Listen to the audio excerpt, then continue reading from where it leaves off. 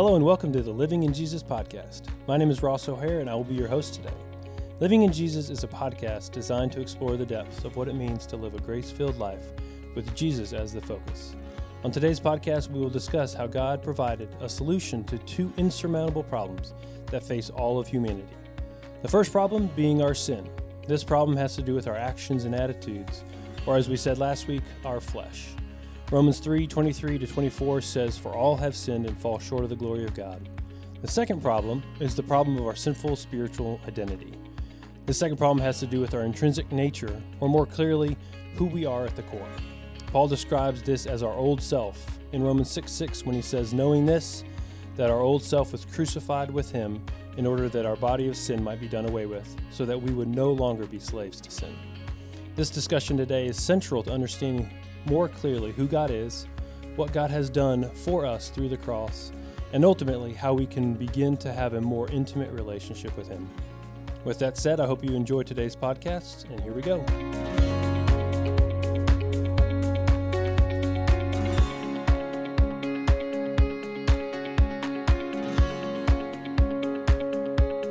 All right, joining me today is Ben Brzezina. Hey, Ross. Hey, and Bo Brzezina. Hello. And first time on here, we've got Mark Fields. How are you? Hey, fine.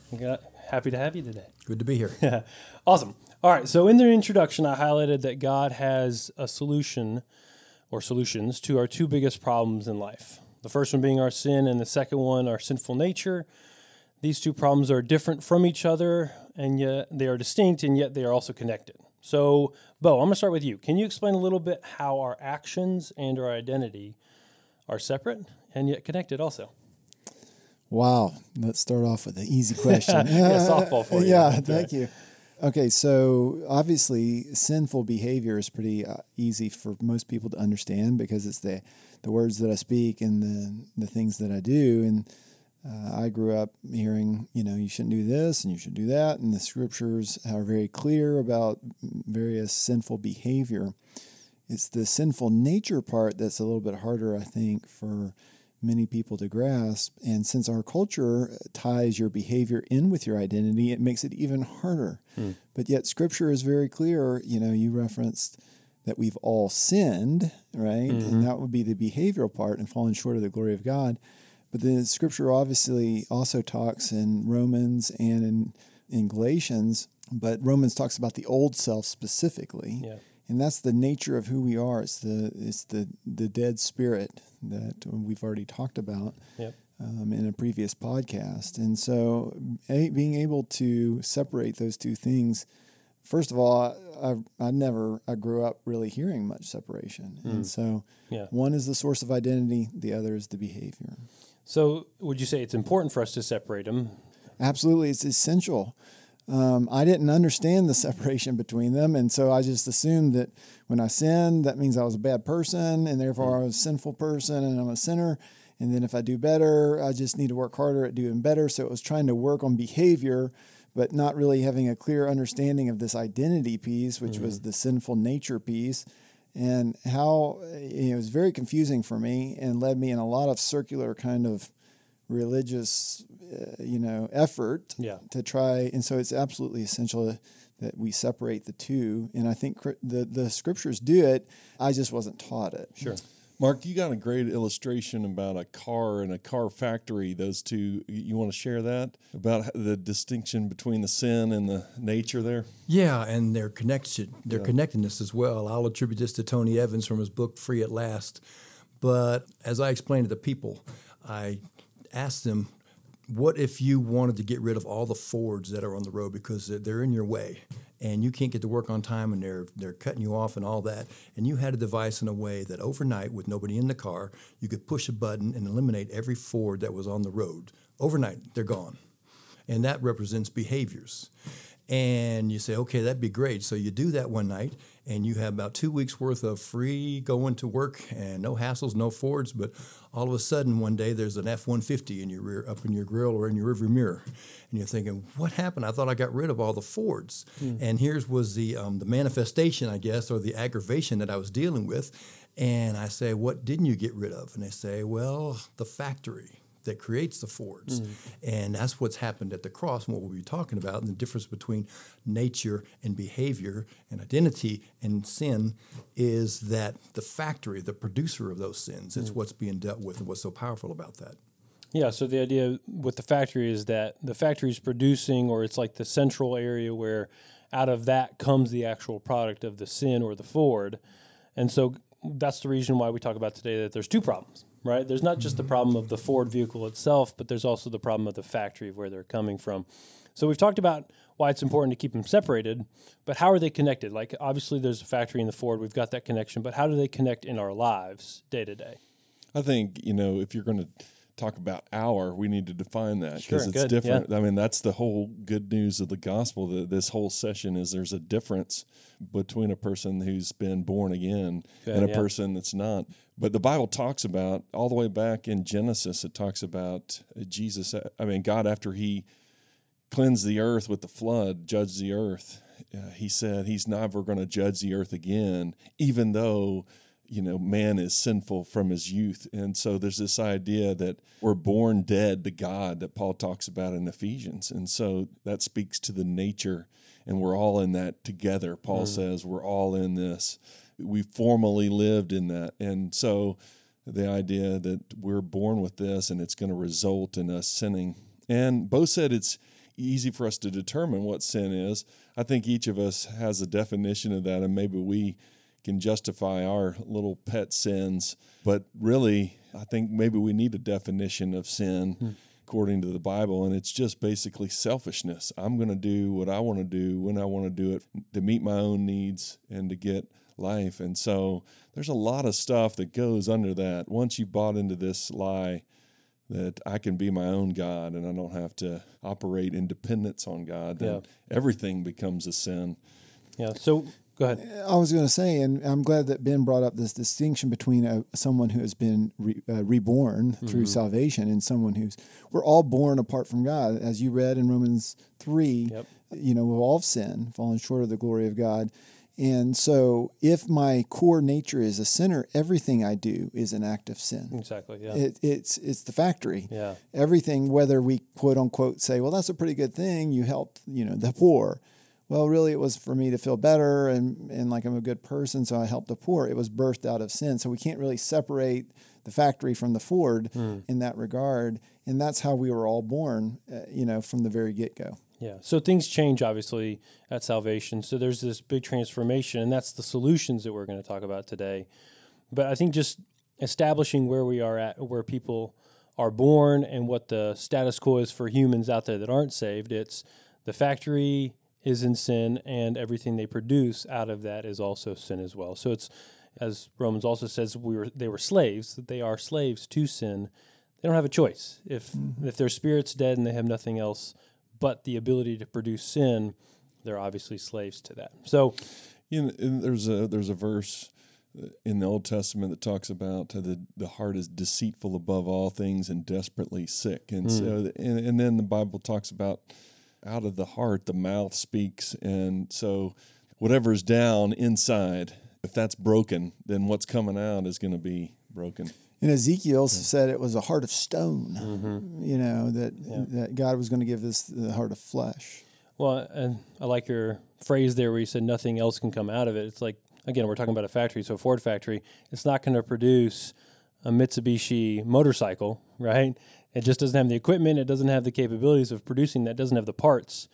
And so that brings us to our solutions, right? So each of these problems of the sin and our nature are distinct, and so they kind of need individual solutions. So how did God solve each of those? Well, the simple answer is through the death of Jesus and his resurrection. We talk in the book about the blood cleansing us from sin, but it's really, the blood is a symbol of the death. So it's his death, his shedding of blood. The life is in the blood, the Old Testament says. But it's by nature of the death. So the wages of sin is death. And so there has to be a death, which is represented by the shedding of blood. And on the other hand is, that old person, that old Ford factory, so to speak, as Mark said. So that's got to be dealt with. And so there's got to be a co-crucifixion, a co-death. I got to die. Yeah. So not only do my sins, but it's not a physical, like Jesus explained to Nicodemus. He was thinking in the physical realm. It's a spiritual. We need to be born of spirit, and so we need the old nature to die, and us to be reborn spiritually. So I've heard it also described, and you guys can talk about this a little bit, but the death of Jesus took care of our sins. Like you said, the blood covers our sins. I've also heard it describe it that, yes, our old self needs to die, but we don't remain dead. So there's also that other solution that God, the other part of it, where not only did he kill our old self, but he then gave us life. And that's part of the solution as well, is that we not only now have killed the old self, but he also gave us life. So isn't that included in part of the solution to the nature part of us? Yeah. I like the analogy for him to have removed our sins and our sin nature before he could breathe his life into us. Suppose that you had gone to the kitchen and gone to get something to eat and you didn't come back, and we found you in the kitchen and you're on the floor choking on chicken. And we realize he's choked on something. What do we do to be able to give him mouth-to-mouth resuscitation? Well, you have to do the Heimlich maneuver on him. You have to go ahead and remove the obstruction before you can breathe life into him and start him breathing. And that's what I think he did on the cross. He did the Heimlich to us by removing our sinful behavior and our sinfulness. So earlier I referenced Galatians. Galatians says, I have been crucified with Christ. That's the old sinful nature. I no longer live. And this is why what Ben said is so true, that the death and the resurrection is both part of the solution. Yeah. We had to die. The chicken had to be removed, so to speak, from the airway. And then his life had to be breathed in. And that without his resurrection life, and that's why Romans 6 talks about us being immersed into, or baptized, is how it's translated, into his death, and then also resurrection with him. And that is the solution that I think you were asking about earlier. Yeah, the goal, the good news of the gospel, the heart of that is us being joined to the life of God, receiving the Holy Spirit, becoming one with him. That's the whole goal. The problems, as Mark said, have to be dealt with.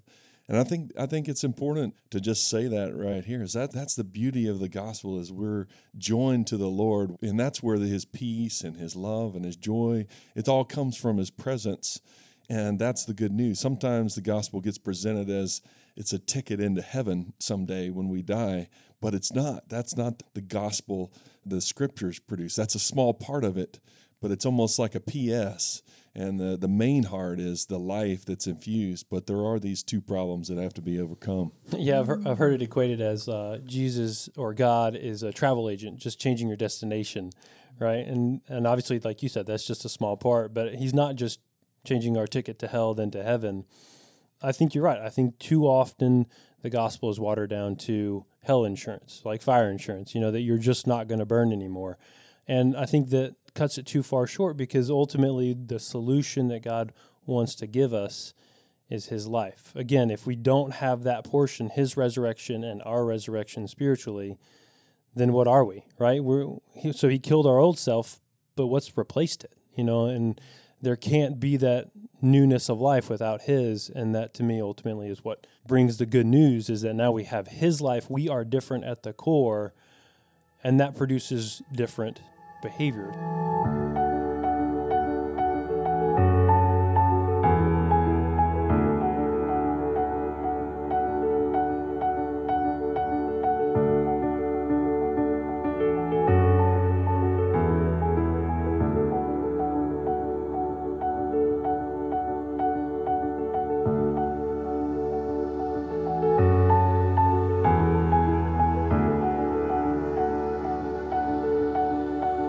So we've talked about the solutions. What are the options as far as our response, right? There's two response levels here, and we can address both of them. But the response levels are for salvation and then after salvation. How do we choose responses in both of those arenas? Well, to me, it's you receive it or you refuse to receive it. You believe it and receive it, or you turn away from it. And I thought of the analogy of Christmas time. And there under the tree is a present. It's got my name on it. And I can just sit over on the other side of the room, or they can hand it to me and I can just fold my arms and refuse to take it, or I can open my arms and receive it. And I thought of a time once with my college buddies. They're all in the room, we're goofing around, and one of them says, "Hey, close your eyes and open up your arms. I got something for you." And I'm thinking, oh, no, I don't know what these guys are up to. I don't trust the giver, so I'm not going to receive what they're given. And so I refuse that. But if I trust the giver and I know what's coming, I can open my arms and receive it. So what does that look like? I mean, that's a great analogy. I like that. What does that look like for both salvation and then as a believer day to day, what does that look like?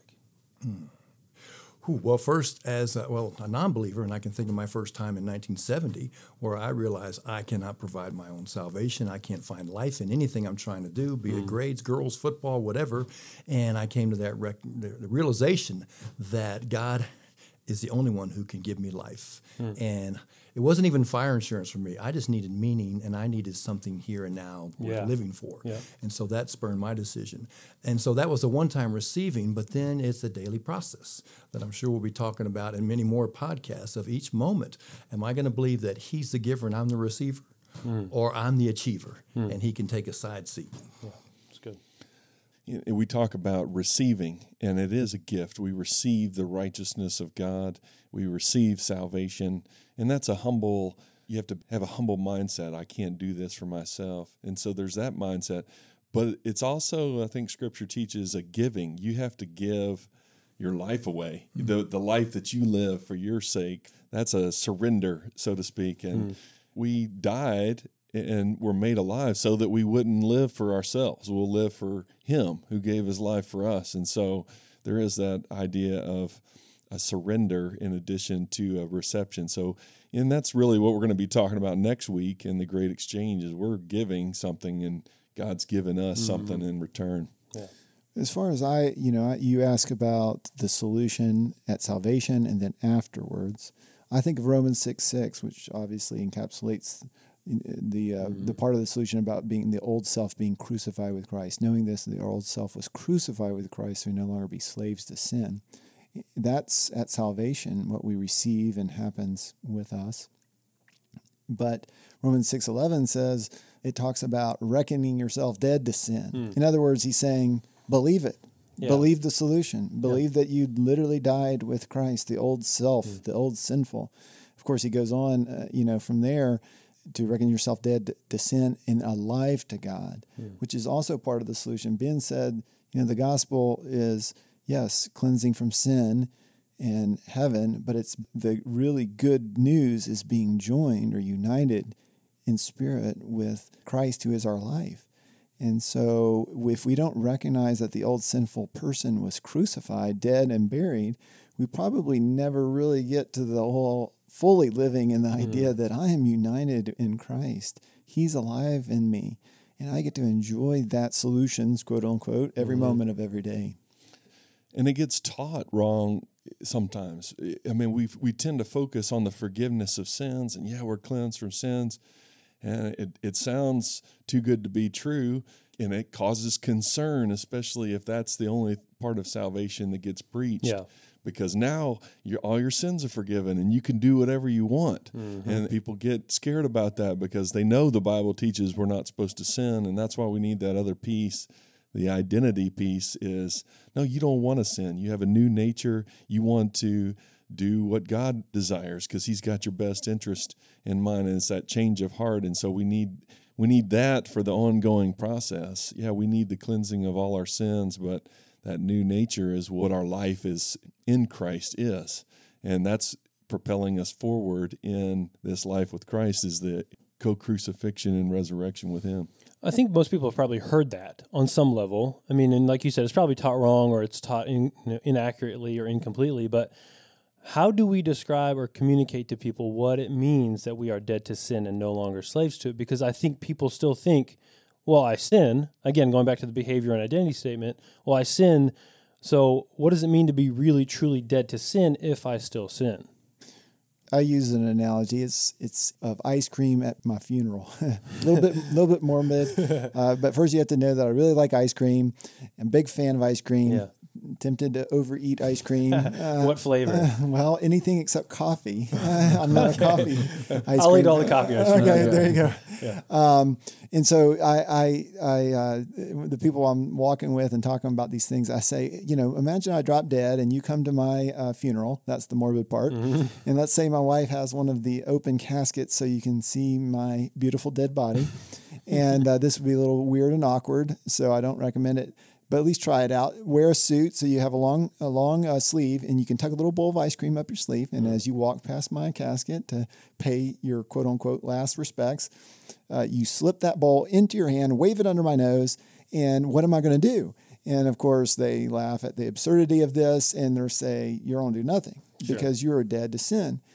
And a lot of times people say, well, yeah, the analogy falls short, though, because I still feel like I want ice cream, and But when you start looking in the spiritual world, you realize that old sinful self that was completely controlled by overeating ice cream has been crucified with Christ.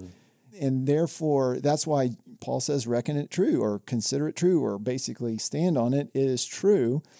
And yet our feelings scream, no, it's not true. You still want to eat too much ice cream. Yeah. And so most people live as if the feelings are what's true rather than what Christ says happened on the cross, the solution that we're talking about as true.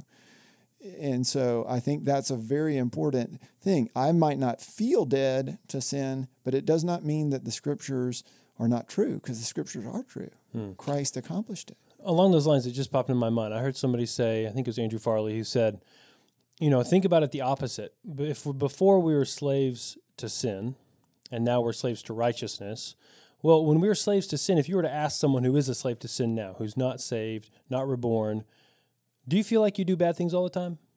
And they'd say, no, I feel like I do, quite a bit of good things all the time. And yet what they're doing is sin, right? Mm-hmm. And so what they're experiencing is sin, but they don't feel it. Mm-hmm. And so it's the same with us. We don't always feel like we're righteous, but we always are righteous regardless of how we feel. And so it's just because we don't feel something, the slavery is on, like you said, the spiritual realm, which is important to understand. That's why there's a distinction, why when we talked about how we're designed, there's a distinction between our spirit, our soul, and our body. Because if we can actually understand what part of us has been completely removed and crucified and raised and baptized with this Holy Spirit, then we can understand, okay, spiritually we've done that. And we can kind of start to parse together, I am no longer a slave to sin spiritually. Now, in my choices, in my mind, in my feelings, my emotions, in my body, that's still a work in progress, but spiritually it's completely done. Yeah, and I think it's also important to say is just because the old self is crucified with Christ does not mean that I cannot make a choice to choose to sin again. Mm-hmm. But what we're saying is that because I have this new heart, that's not the core of who I am. I'm a slave to righteousness. My desire is always righteousness, even though sometimes I choose to get mixed up and go back to the old ways of thinking.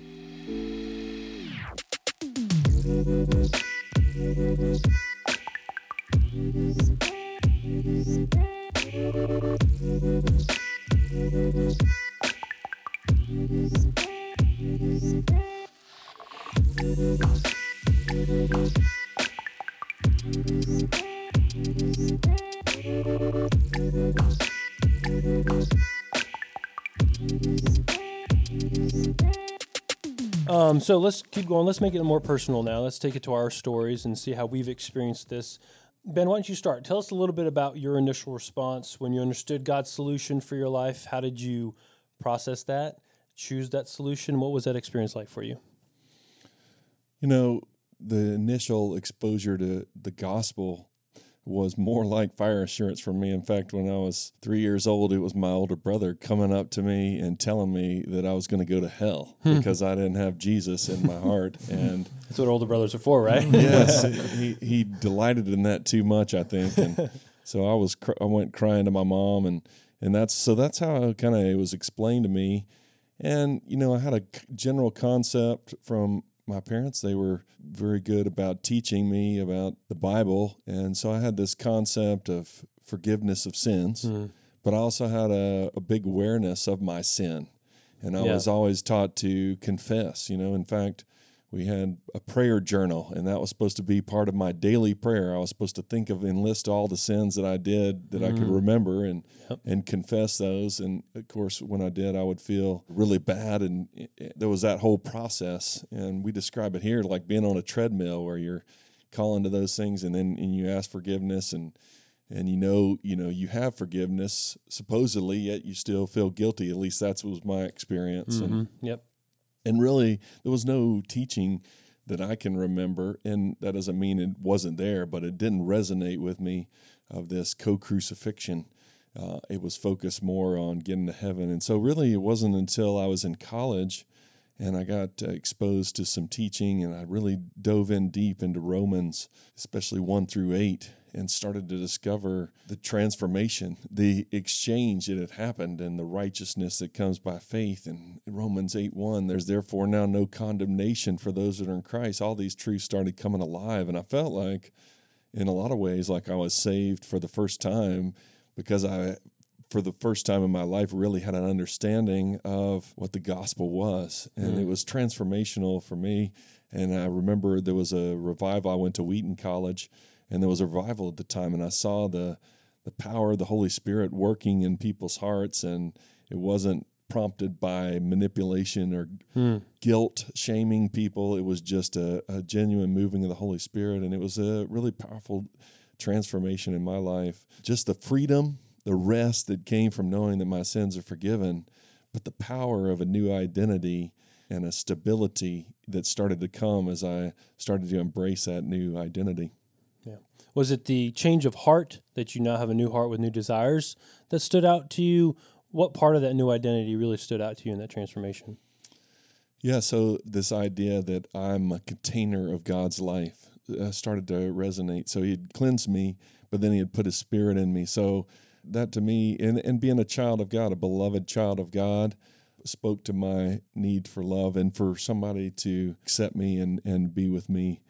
It just it brings a sense of significance to me. And I think about that as we look at the story of Jesus is, what's a person worth, or what's anything worth? What do we value? Well, we value something based on how much we're willing to pay for it. And, as a hobby, I buy and sell machines sometimes, and everybody doesn't agree on what something is worth. And so some people may want to give you a lower price than you're willing to part. And until we come to an agreement about what it's worth, there's not going to be a transaction. And when I think about Jesus and what even when we were separated from him, we were enemies, he was willing to pay the ultimate price, which is his life. And so thinking on those thoughts, he's willing to give that, and he wants my life, and there's this transaction that's taken place. I had that identity as being his beloved really settled in deep, but also this idea of being a container that wherever I go, I'm bringing the Holy Spirit, God's presence. That's a transformational thing. If you go into a grocery store and you think, I'm bringing God's presence into this grocery store, it's going to change everything about how you relate to the other people and why you're in there, the purpose for why you're in there. And that's what that difference has had in my life. Well, for me, I grew up in the same family as Ben, so we have a lot of overlap. I definitely did not have a understanding of these two problems. I knew of the sin problem because the culture has taught me that behavior equates with identity. So if you sin, you're a sinner, right? They're one and the same. I mean, you can't separate them. Yeah. And then, of course, I heard the salvation messages, seemingly every week, church, all sorts of Christian outreaches and stuff. And so I had the concept of God's forgiveness, but this still sense of I've got to do better. Something's still wrong with me because I keep sinning, and I didn't have that clarity. It was like I had one half of the gospel. Yeah. And one half of the gospel is not, it's good news. Sin is a huge problem, and I don't want to get judged by God, but really I had no idea of this container idea that Ben was talking about, this life thing.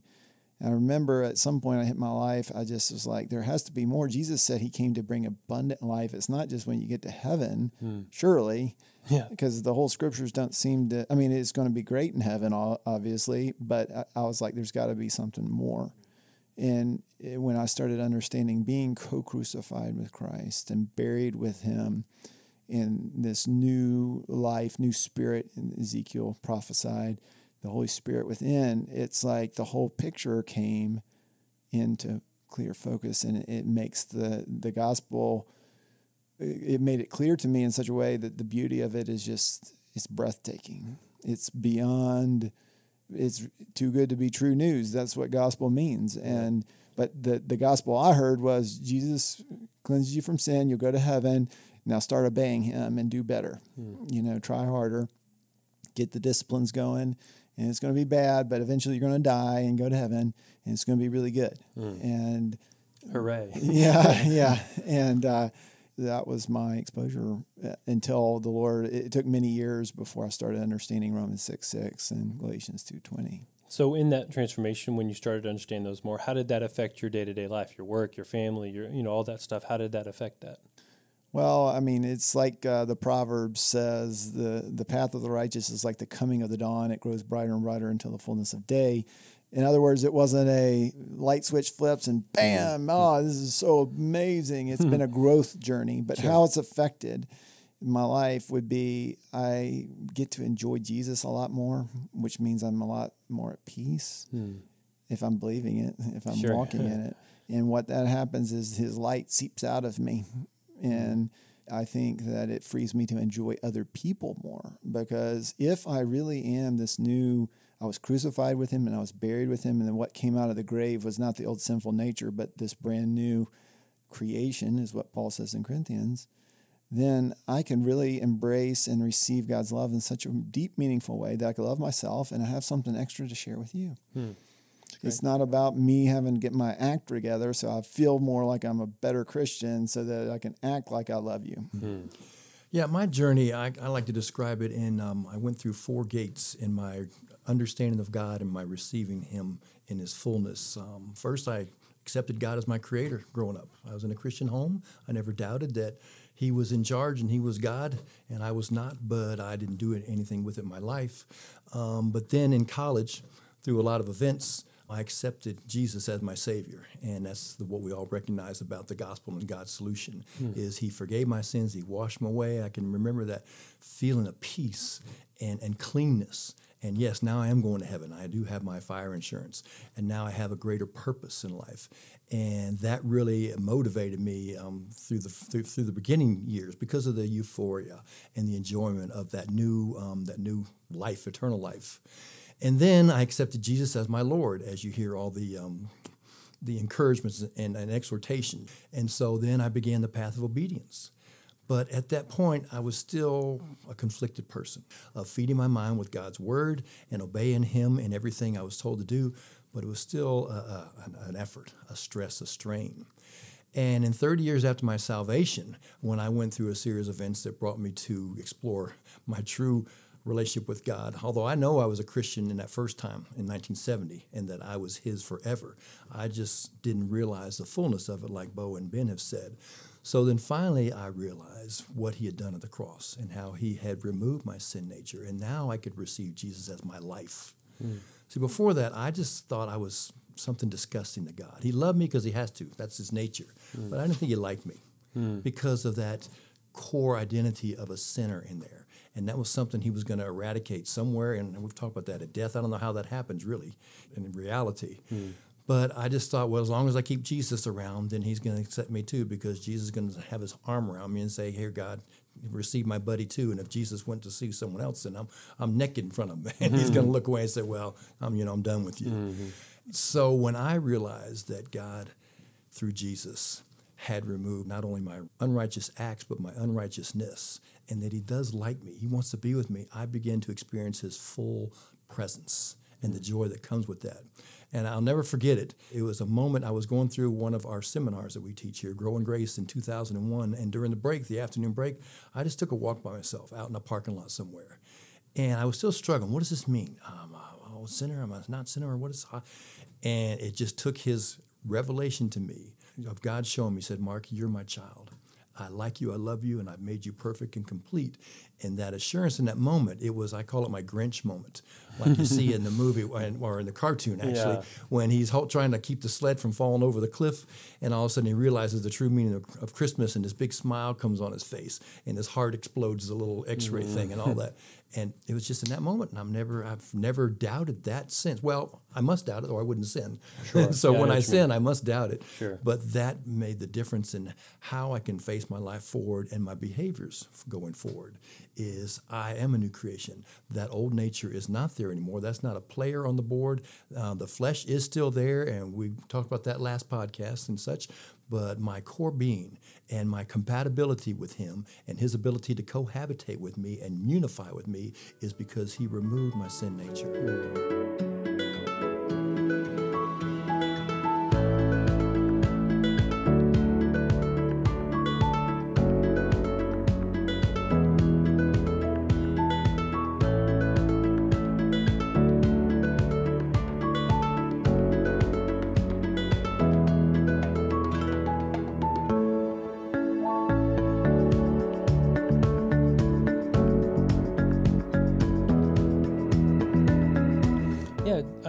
All three of your accounts bring me to this idea that this is where a lot of Christians get hung up, where there's a lot of confusion, where there's a lot of, I think that's the best word, confusion, because if we aren't aware of what God has done for us and to us, then it allows Satan to feed us lies that there's still something wrong with you, right? That because your behavior isn't perfect, and because you're still having bad thoughts or bad behaviors or bad things like that, that you are the problem, right? And it's such a personal attack that most Christians, I would say, feel as if they're the problem. Because deep down inside, their heart is, again, we've talked about it, they have a new heart. They want to glorify God. They want to do what's right, and yet they find themselves sinning. And that disparity, that those two things, those oppositions have to create and do create a dissonance within people that leads them to think, I'm the problem. What's going on? There must be something wrong with me. Like you said, Bo, it leads to a treadmill type of religious activity life where it's, I'm going to work to try to make sure that this problem is rectified, and I've got to be the one that does it. You know, from my own experience, that has a direct impact in when I battle temptation, and how I see myself.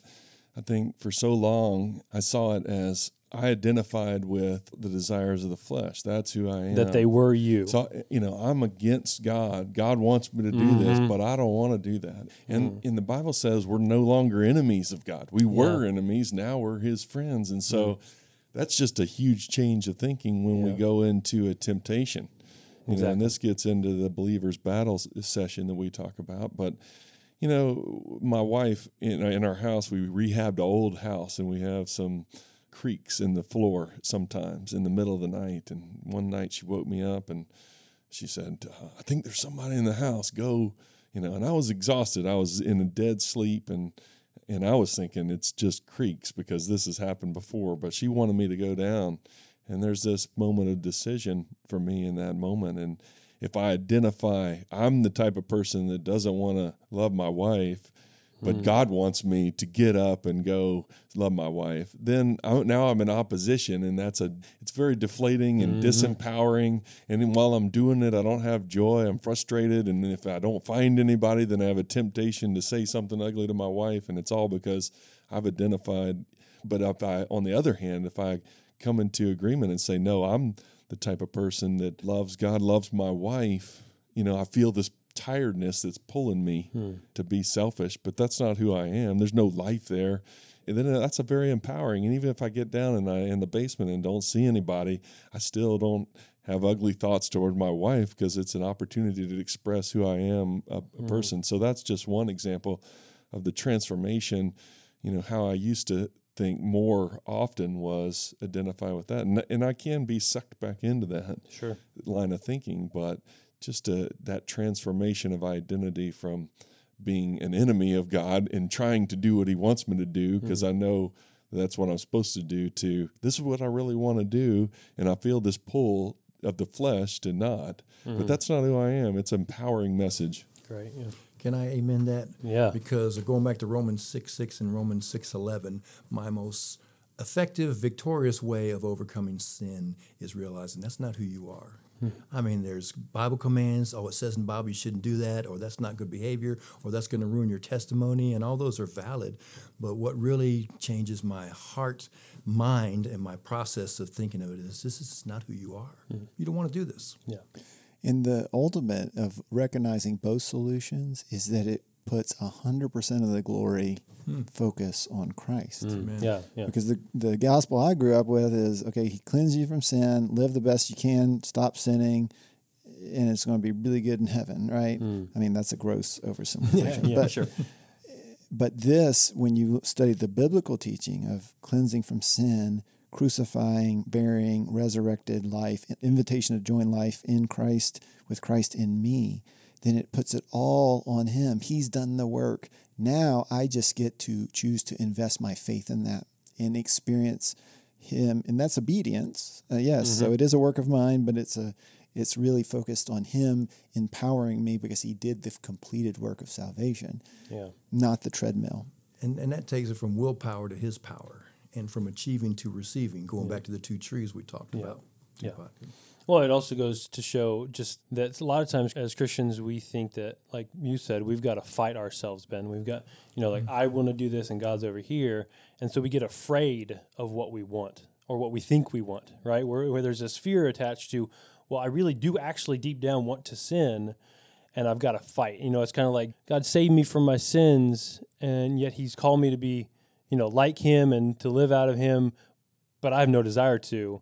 That would be really cruel. If God was like, be perfect, act like me, but you can't, right? That would just be cruel. And what he's saying is, I've given you my life so you can act like me out of that strength, out of that power.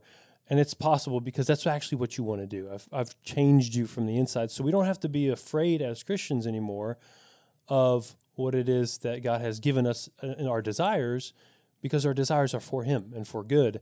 And we conflate our desires and the flesh all the time. And we talked about this last week. But then that leads to this dissonance and this confusion of, well, I must be the problem because I'm thinking or feeling this way. So that's obviously a conflict or an issue that arises. What other issues, if you can think of any or articulate them, have you come across in your journey of how to understand, articulate, and live out these solutions that God has given in your life? To me, the biggest one I've wrestled is this teaching of Romans 6:6 and Galatians 2:20, the two solutions, is 180 degrees different from our life experience here on earth. I mean, if you want to be considered a success, go behave like one, and we'll give you the title, a success. Yep. If you want to be labeled a failure, which nobody does, but if you fail enough, you will get that title. So what you do is who you are. And Christ says, you couldn't take care of the behavioral part, the sin part. I took care of that, right? You couldn't change your nature. I can change it. And I did through the cross. But everything in the world screams, no. That can't be true. That there's no way.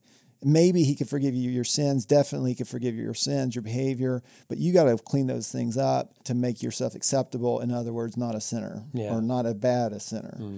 And so to me, that's one of the biggest, even in my own journey, but also in talking with others, is it just does not make sense based on the way the world's philosophy works.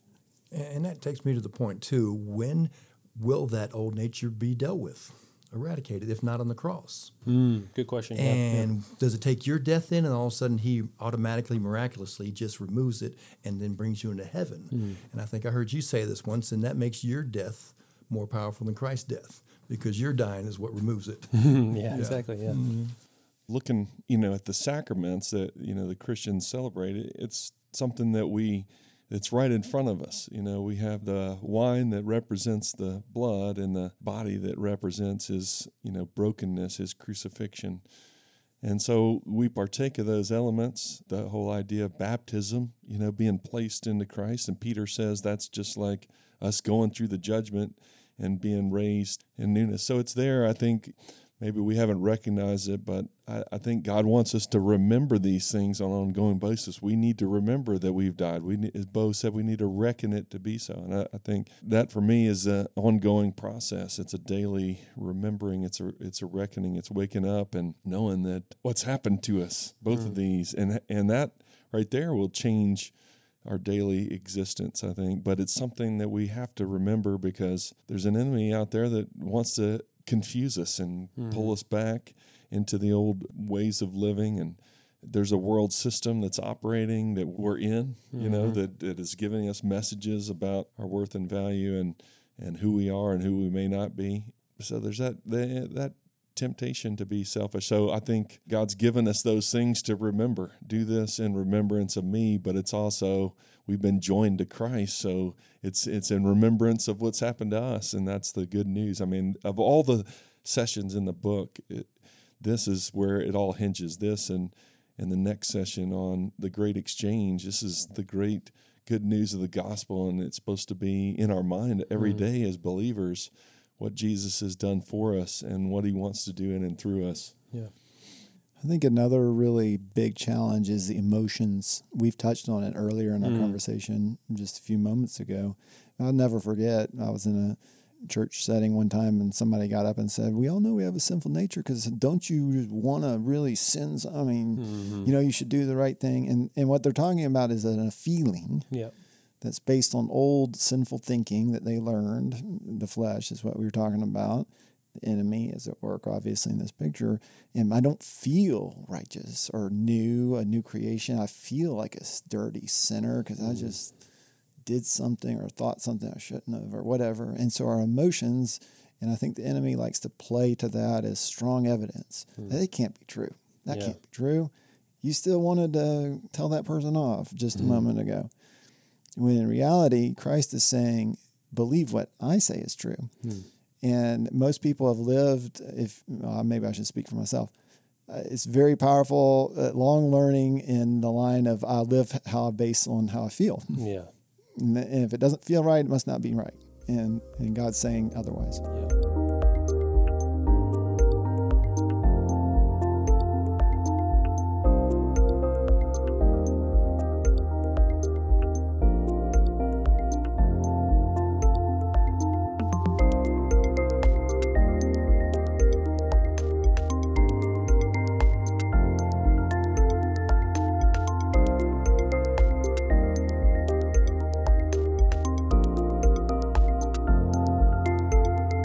Well, I think if we could almost, in the feelings range, you could probably rank it or like put a 1 to 100 scale on it. And I think that's what the enemy does a lot too, is he has us rate how righteous we are or how forgiven we are, or, there's this quantity to it. And the reality is we're either dead or we're alive, right? There's no scale of 1 to 100. And I think a lot of Christians would say on a day when they're doing well, on a Tuesday, hey, I haven't cussed today, or I haven't had a lustful thought, or I haven't, you fill in the blank of what sin is going on in your life. It's like, well, I'm like a 8 out of 10 today. This is doing pretty good. And the reality is if we don't have Christ's life, we're a 0 out of 10, right? There's no life, we're dead. And so every action is sinful. And so the idea is not that every action then when we become saved is righteous, but that we are 100% righteous. And so no matter what action happens, because the action does not change where we are on that spectrum. We're either fully righteous or we're not righteous at all. There's not a 80% righteous, and that's part of what you said, Mark, is when we get to heaven, it's not like we're 80% righteous and all of a sudden he's got to hose us down that last 20% and now we're allowed in. It's, no, like he said on the cross, it is finished.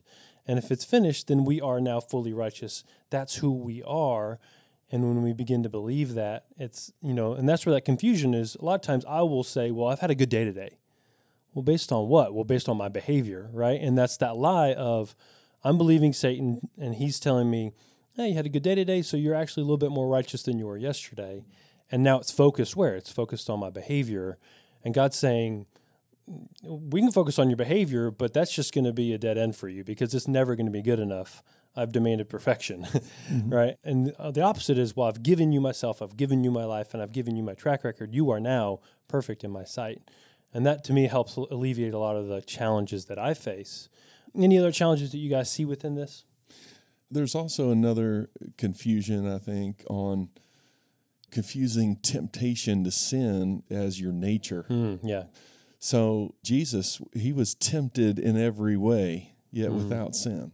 So just because he had physical desires, right? The desire to be accepted, the desire to be loved, the desire to get people to speak well of him instead of slander him, the desire for his disciples not to abandon him, going into his, instead betray him. He, just because he had those desires doesn't mean that he had a sinful nature, and the sin again gets back to, I'm going to solve my problems my own way, and I'm going to gratify myself and whatever I want to do, regardless of God. And so even in his temptation, he submitted to God. And it's the same with us. I think just because we're tempted with a sinful thought doesn't mean that our nature is a sinner.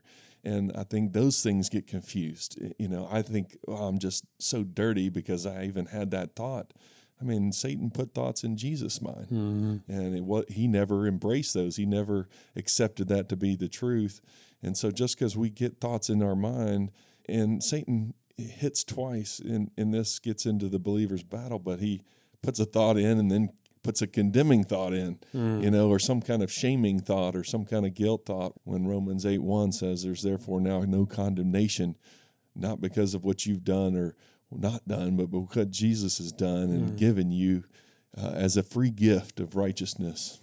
And that's why I think this session is so important. God is inviting us to really grasp hold of the truth of these two solutions, to be very, very confident in what he says in his word, that we're well grounded in that. And I think that for me is what's so beautiful about this, is clarifying exactly what the scripture said was done at salvation, so that it's clear in our mind when those temptations come. And so you just brought up, Ben, one way that Jesus was able to do this, live out of the God's solution. How does God's solution to these problems and Jesus living that out help make it more clear for you, or even just give you a better perspective on Jesus and draw you closer to him into that intimate relationship that he is wanting and offering? How does his life and these truths do that for us? Well, for me, it's knowing that Christ did it perfectly, and then, of course, died for us and was a perfect substitute, and rose and went to heaven and has come back now to be my life. It gives me that sense of confidence, of empowerment, that he's doing it through me. As I submit my will, and as we've talked about, and as I choose to believe who I really am, and that I'm totally compatible with his life in me, because he's completely changed my capabilities to act out of his initiative and from his power. And knowing that, it brings the focus back on his work and his power. And before we started the podcast, we were talking about a golf match between Michael Jordan and Steph Curry and all that. But it reminds me of the analogy, what if Michael Jordan was telling you, you can be on my team if you can play as good as I can. He throws the basketball at you. Now, ladies, I'm sorry, this analogy may not mean as much for you. And you try as best you can, but you can't play as good as him. And he says, okay, just relax in the chair. I'm going to come and I'm going to jump inside your skin and I'm going to play through you. Now, try to be on my team. And you're accepted by him. You're as good as him. You're performing like him because his life is working through you. And now Jesus is not challenging me to go against my own quote nature or my own quote desires and use my willpower. He's saying just receive from me and believe me and receive what I can do through you. And then out of obedience, yes, I will, through my eyes and my mouth and my gestures, I will represent him because I am his container expresser. Well, of course, for me, as I think about Jesus and this truth, he didn't, of course, had any sin, and he didn't have a sin nature. And that was why he was the perfect sacrifice.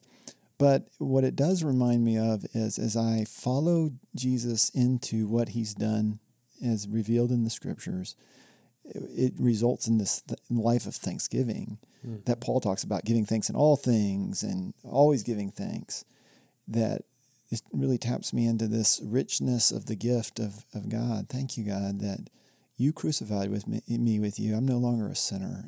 So thank you. And as that it leads me to just this adoration of him, enjoyment of him, because I no longer have to worry about, am I good enough for him today? Am I showing incremental improvements?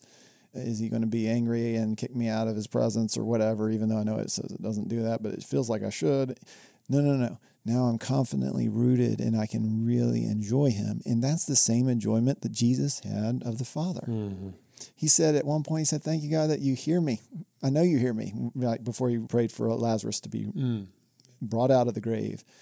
And it was a confident, loving embrace. Even though he was grieving the loss of Lazarus, he had this joyful embrace of his Father. that was just confident. And so understanding these two solutions to me invites me to enjoy the same type of embrace in my daily. Yeah, so it brings that intimacy in that relationship.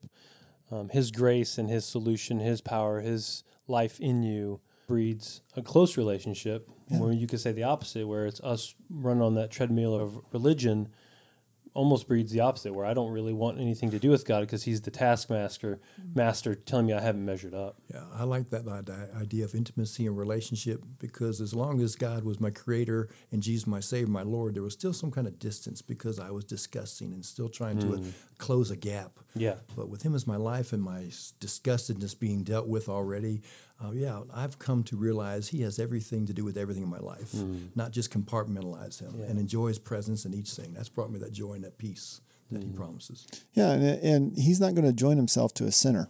I mean, and so without that sinful nature being crucified, the old self being clarified, there's always going to be a gap, a question mark, a worrisome of like, and then I'm probably going to fall back on my earthly training, which is, okay, well, I just got to act better. Maybe I can close the gap today. But if it's his doing, by his doing, that we're crucified with him, buried with him, resurrected him, he's inviting us into his rest, which is what the writer of Hebrews says, it's for us to enter into his rest. And so that, to me, and it glorifies Jesus' work. It's just magnificently beautiful. Another way you could say the rest is freedom. It's freedom to be who we were designed to be, you know, and there's a comfort there. There's a freedom from anxiety, freedom from restlessness, even freedom from worry about the future. And I've had a lot of things that have challenged me in my life, but this good news is that God is for me. We've been reconciled to God. We've been brought near, as Bo was talking about. We can have that same confidence that God, the Father, will hear us because of Jesus and this work. There's nothing separating us from the love of God in Christ. And so it's freedom to really be able to love people. A lot of my early life, I was insecure, and so I was more worried about what other people were thinking about me rather than where is somebody else at and what are they struggling with. Those thoughts weren't in my mind. It was, what are they thinking about me? Do they think I'm cool? Am I going to get invited to this party or that? It's just a complete flip as far as the inner dialogue and the inner restfulness, and that's really who we were designed to be. We weren't made for stress and anxiety, fear and worry and depression and all that comes from the self-centered line of thinking and being concerned about whether or not God cares about us, as you were saying, Mark. That's an anxiety right there if you think God's not pleased with you, and I had those thoughts too. So I think just the freedom and the rest, as Bo says, but the freedom to love, to really love. Well, I think on those lines, that's a great way to close, because I think just as we've talked about this today, I think we can really encourage people to know that God is for them. If they are in Christ, that they have believed in him, that he is for them, that there is no gap anymore, that he loves them, that he's completely taken out their old heart and their old desires and given them a new heart and new desires. And so my prayer is for all four of us here today and anybody listening that truth would really settle in more, that would really be, because of how important this is and what these truths mean to us and our experience here on earth every day. I just pray that God would deepen that understanding in all of our minds. So thank you guys so much. Thank you, Ben. Thank you, Bo. Thank you, Mark. Really appreciate it. Amen. And that's it. We'll see you next week for episode 9.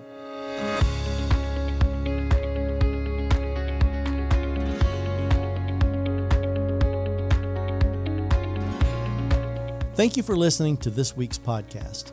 Next week, we will discuss the exchange of our old sinful nature for a new nature that's godly and righteous. We'll explore the ramification of our old nature dying and the remarkable transformation within us. The Living in Jesus podcast is a production of Christian Families Today and is produced and edited by Ross O'Hare and Ben Brazina. Christian Families Today is a nonprofit discipleship counseling, coaching, and training ministry focused on equipping men, women, and children how to build biblically healthy lives and families.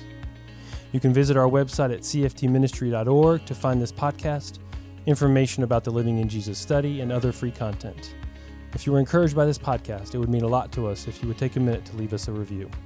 This podcast and all of our free content is made available to you because of the generosity of people from all around the world, people just like you.